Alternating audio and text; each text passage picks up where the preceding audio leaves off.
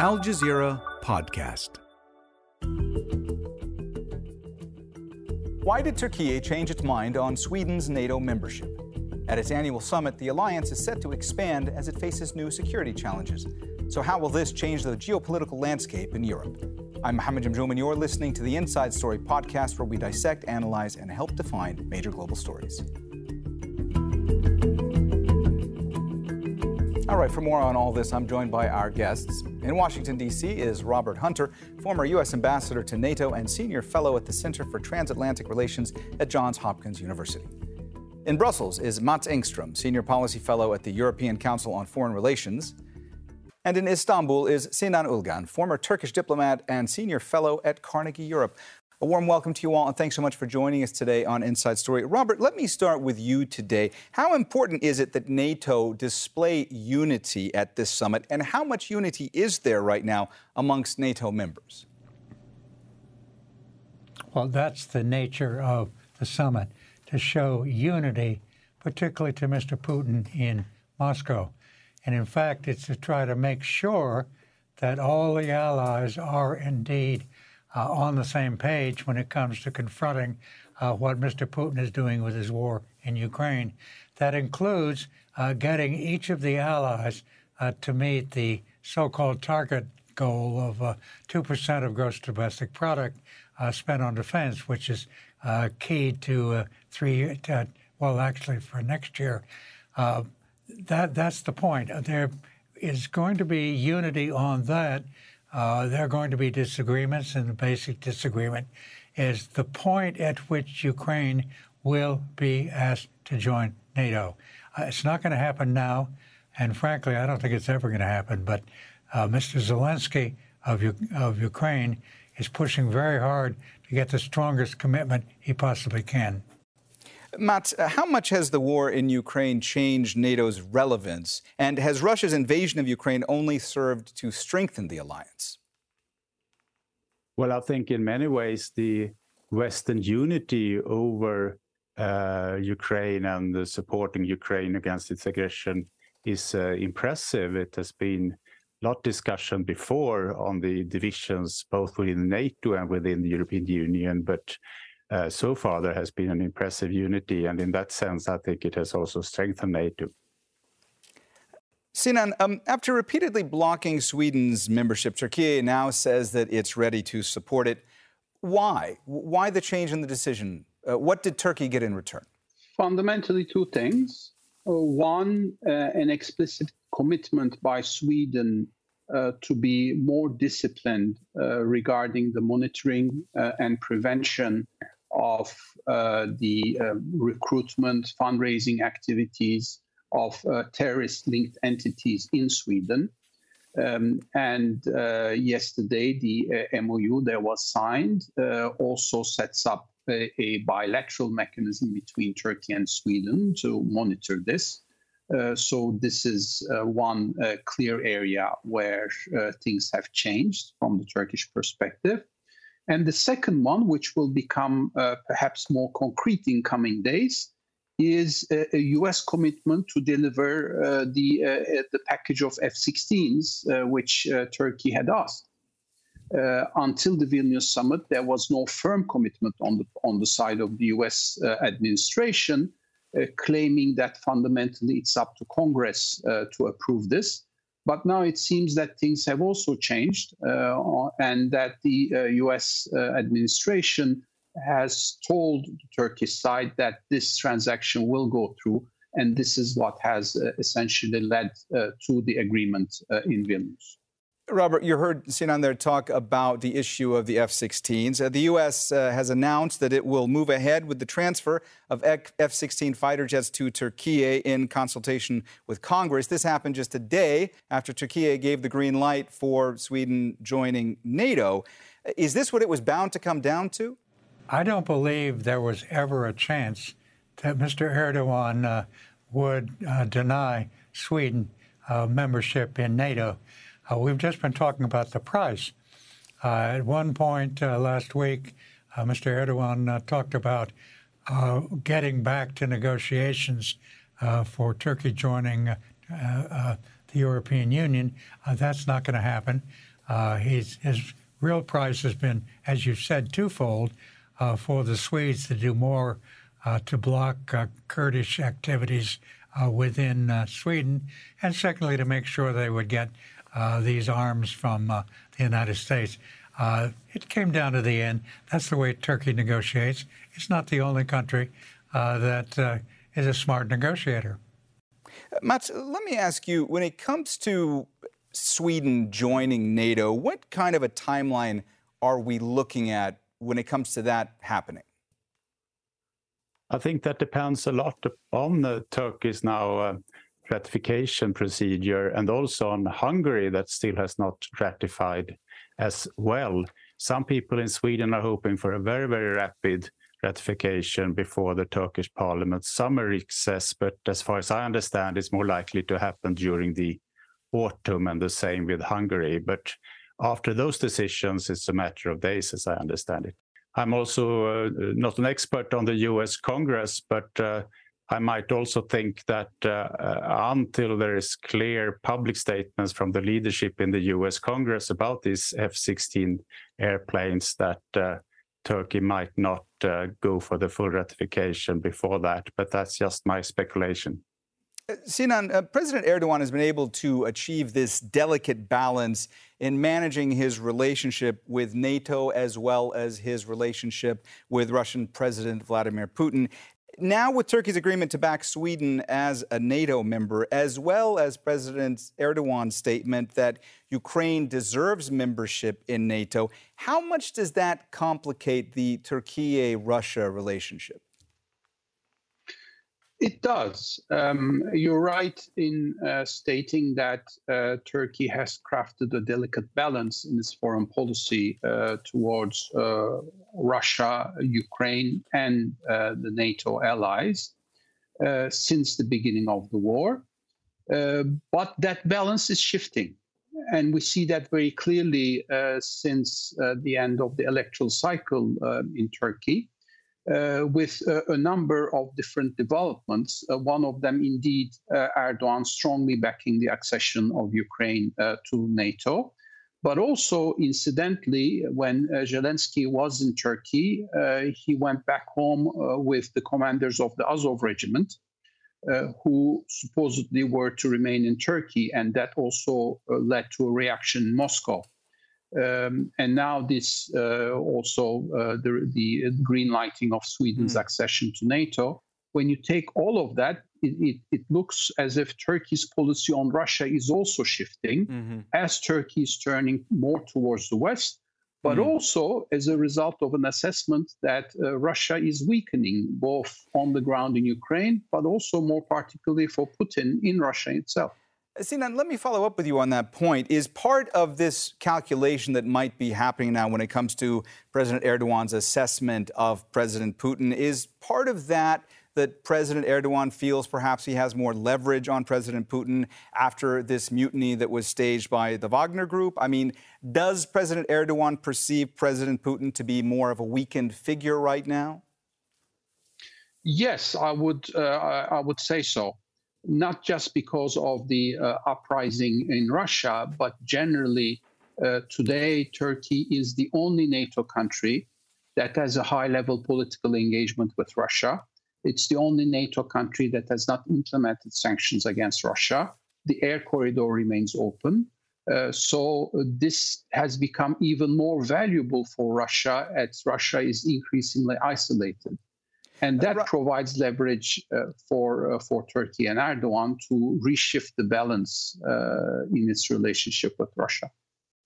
Robert, when it comes to President Biden's presence at the summit, obviously he's walking a bit of a diplomatic tightrope here. He's a lot that he has to balance. How much concern is there among NATO members right now about upcoming elections in the U.S. in 2024? How much worry is there that perhaps a figure like Donald Trump could be reelected, or that a GOP White House win next year could shatter NATO going forward? Have to remember, it's a long time between now and the U.S. elections, even though we already have everybody talking about them, and it's not even clear that Mr. Trump will be the Republican nominee. There has been some weakness on the, if that's the right word, on the Republican side for continuing to spend as much money on the Ukraine war, and the allies may wonder about that. But what Mr. Biden is doing is making sure everybody knows that the United States is locked in to supporting Ukraine as much as is required, short of a direct military confrontation with Russia, to help Ukraine do as much as possible in this war. It's not really about Ukraine joining NATO. It's about solidarity by the alliance to push back against Russia. And with the United States being firmly committed on that, there is really no further doubt that that's going to happen. The waters have been muddied by the question about whether Ukraine or when Ukraine would join NATO, but the solidity of U.S. support for Ukraine has been made clear by the President of the United States, and that is the thing that matters at NATO. Mats, Kyiv accepts that it will not be able to join NATO while at war with Russia. But how much consensus is there right now among NATO members that Ukraine would be able to join when the war ends? And what are the hurdles to that happening? Well, I think there is divisions within NATO on that, as has been publicly reported, with the US and Germany taking a more cautious line. And I think we will not, there will be statements and joint declarations. Zelensky will visit the NATO summit tonight, I understand. But I think we will not really know that until the war is over and we know how that outcome looks. The language now will be more general about the long-term process of membership and not with any concrete promises. But if there, for example, would be a negotiated outcome, which people don't want to talk about, where Russia somehow retains the Crimea, it might be rather difficult for NATO to allow Ukraine into the alliance with that situation still there. I don't know. We will see. Robert, I saw you nodding along to some of what Mats was saying there, and it looked like you wanted to jump in, so please go ahead. Well, I'm kind of a loner on this. I don't think Ukraine is ever going to join NATO because it takes an absolute consensus of all 31 countries.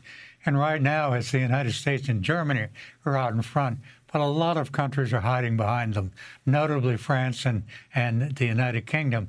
And when it comes down to it, a decision by individual countries to be willing to go to war for Ukraine, to declare war on Russia if it were to, after the war, to renew fighting against Ukraine, is just something many of the allies are just not going to do. So this is a distraction. The basic thing at the summit is to show unity of purpose and unity of action in terms of what's actually done, not just words, to oppose the Russian aggression. How far that will have to be pushed back before there can be serious negotiations is a matter of debate. I suspect in the final analysis, Russia will have, if not permanent gains in Crimea, certainly a special relationship there that will go on for the indefinite future. Mats, I saw you reacting now to what Robert was saying. Did you want to jump in as well? Well, I can agree to a lot of that. And it's one thing to make these declarations and another with the hard Article 5 security guarantees. But I also want just to emphasize that the massive support that NATO has given to Ukraine so far and the new commitments now on further weapons deliveries from France, for example, and also Germany now today, I think. So I mean, one should not underestimate other kinds of support that NATO is giving Ukraine to win this war. So that is also an expression, I think, of solidarity with Ukraine. Sinan, let me get your perspective on all this. NATO membership is something that can take decades to achieve. Ukraine wants a commitment for a much quicker timeline. Is that something that can actually happen? To some extent, it can, because there is a discussion as we speak in NATO about whether lifting the requirements of first offering a membership action plan, which was the pathway for past enlargements, can be done for Ukraine. Because if that condition is lifted, then we would indeed be talking about a more accelerated timeline for Ukraine membership, provided that there is a consensus within NATO for an enlargement to Ukraine. And Sinan, let me also ask you, from your vantage point, how is NATO changing the power dynamic across Europe right now? After the war in Ukraine, of course, NATO has come to the forefront as the main guarantor of European security. It's become clear that despite many efforts since the burgeoning of European security and defense identity, Europe on its own is not going to be able to provide for these type of hardcore security guarantees for Europe or for the neighborhood of Europe. And therefore, we've seen very clearly countries committing themselves even more firmly to NATO, accepting to fulfill the 2% spending threshold. Countries like Sweden and Finland, after many, many decades of neutrality, wanting to join NATO. A country like Germany, who for historical reasons had not had significant defense budgets, accepting to upgrade their defense commitments. So, and ultimately, all of these countries and all of these developments are strengthening NATO's role in Europe for the security of the continent. Robert, what are NATO leaders most concerned about right now, and what would cause the most disagreement among member nations now? Well, the biggest concern right now is solidarity against Russian aggression, which is to continue prosecuting the war as far as is necessary. One thing that is not being discussed, maybe not even in private, is what does that mean in practical terms when people talk about a Ukrainian victory? So far, Mr. Biden has been extremely careful about providing just enough weaponry and getting other countries to provide weaponry to help Ukraine prevail on the immediate battlefield, but not to give them so much that they could actually drive Russia into a corner by being, let's say, pushed entirely out of not just the disputed region in the mainland Ukraine, but also in Crimea. So there has to be a balance struck there. So that is the real issue here at the summit. Will there be solidarity in doing that? The Swedish issue was always a side issue. When and if Ukraine actually joins NATO is also another side issue. It's important, critical, as the President of the United States made clear the other day, that Mr. Putin gets the message that he will not be able to crack the will of NATO, and that the battle will continue until he gets that message and is willing to negotiate something less than he has been demanding. Mats, you heard Robert there talk about the message that NATO would like to convey to President Putin. Moscow has warned that it's monitoring the summit carefully. What kind of a response do you think we might see from President Putin going forward? Well, I think in the current situation, his options are rather limited. If you go back now to the Baltic Sea area and Sweden and Finland's accession, Russia was threatening different kinds of actions, and they will certainly change their military posture in that area. But for now, the Russian army in particular is so decimated by the war in Ukraine that their options are not that big. But I am sure that they are considering other options. And we do have, both in the EU and NATO, also some governments that are rather close to Russia. We have an upcoming election in Slovakia as well. This is not the kind of, this is more an influence that is hidden, but I think they are considering very many options, but that their ability now is rather limited. Sinan, I'd like to talk for a few more minutes about how much concern there is among some NATO nations when it comes to promises of potential membership to Ukraine. Is the fear essentially that this would give Russia an incentive to both escalate and to drag out the war? Well, there's that, but also there's the more long-term issue of basically whether Ukraine's territorial integrity can be guaranteed. Because indeed, we don't know what sort of political settlement will emerge after the war. Hopefully, it will emerge in a way that guarantees Ukraine territorial integrity. But if it does not, for instance, if Russia decides to not even negotiate the status of Crimea, for instance, that's going to be a huge issue for NATO because countries will need to enter NATO with their full territorial integrity. That's also somewhat the case for Georgia. So that's, in a way, also a big concern. But I just want to come back to the question that you would ask Ambassador Hunter. I think the biggest concern today in Europe about NATO is about the future of U.S. politics. And this is something that you already alluded to a moment ago, because the European leaders have experienced the Trump era. They saw how Trump had actually gone as far as discrediting the credibility of Article 5. And now there's another prospect, which is about China and Taiwan. So a different U.S. government that would have other proclivities might very soon turn and pivot to East Asia, and therefore it would also be an impediment to overall NATO deterrence at a time when war in the center of Europe is still continuing. So that's one of the major concerns that you hear in Europe about the future of NATO. Matt, up until a few years ago, NATO was seen by a lot of people as, well, some would say growingly ineffective, maybe not as important as it had been in the past. Now, it seems to be a moment where its stature is changing a lot. It's reshaping geopolitics in Europe and beyond. How much has the perception of NATO changed in the moment that we're in right now? Yes, I think you're right in that it has changed, and it has shown, as we have discussed, the unity in supporting Ukraine.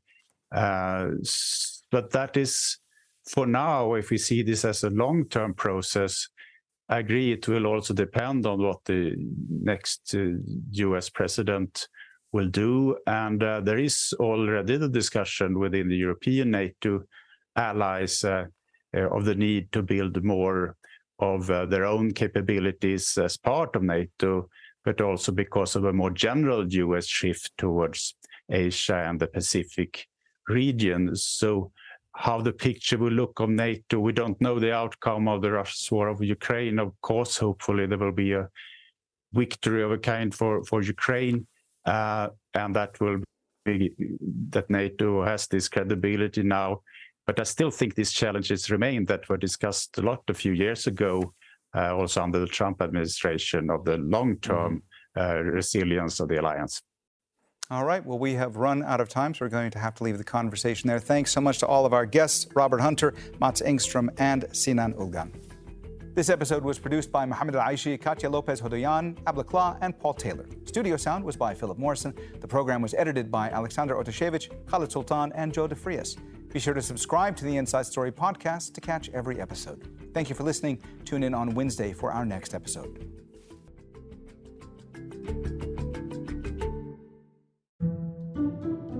This week on The Take, Nigeria's new president has been moving fast to try and fix the economy. Will it pay off or cause more pain for the people? That's The Take by Al Jazeera. Listen wherever you get your podcasts.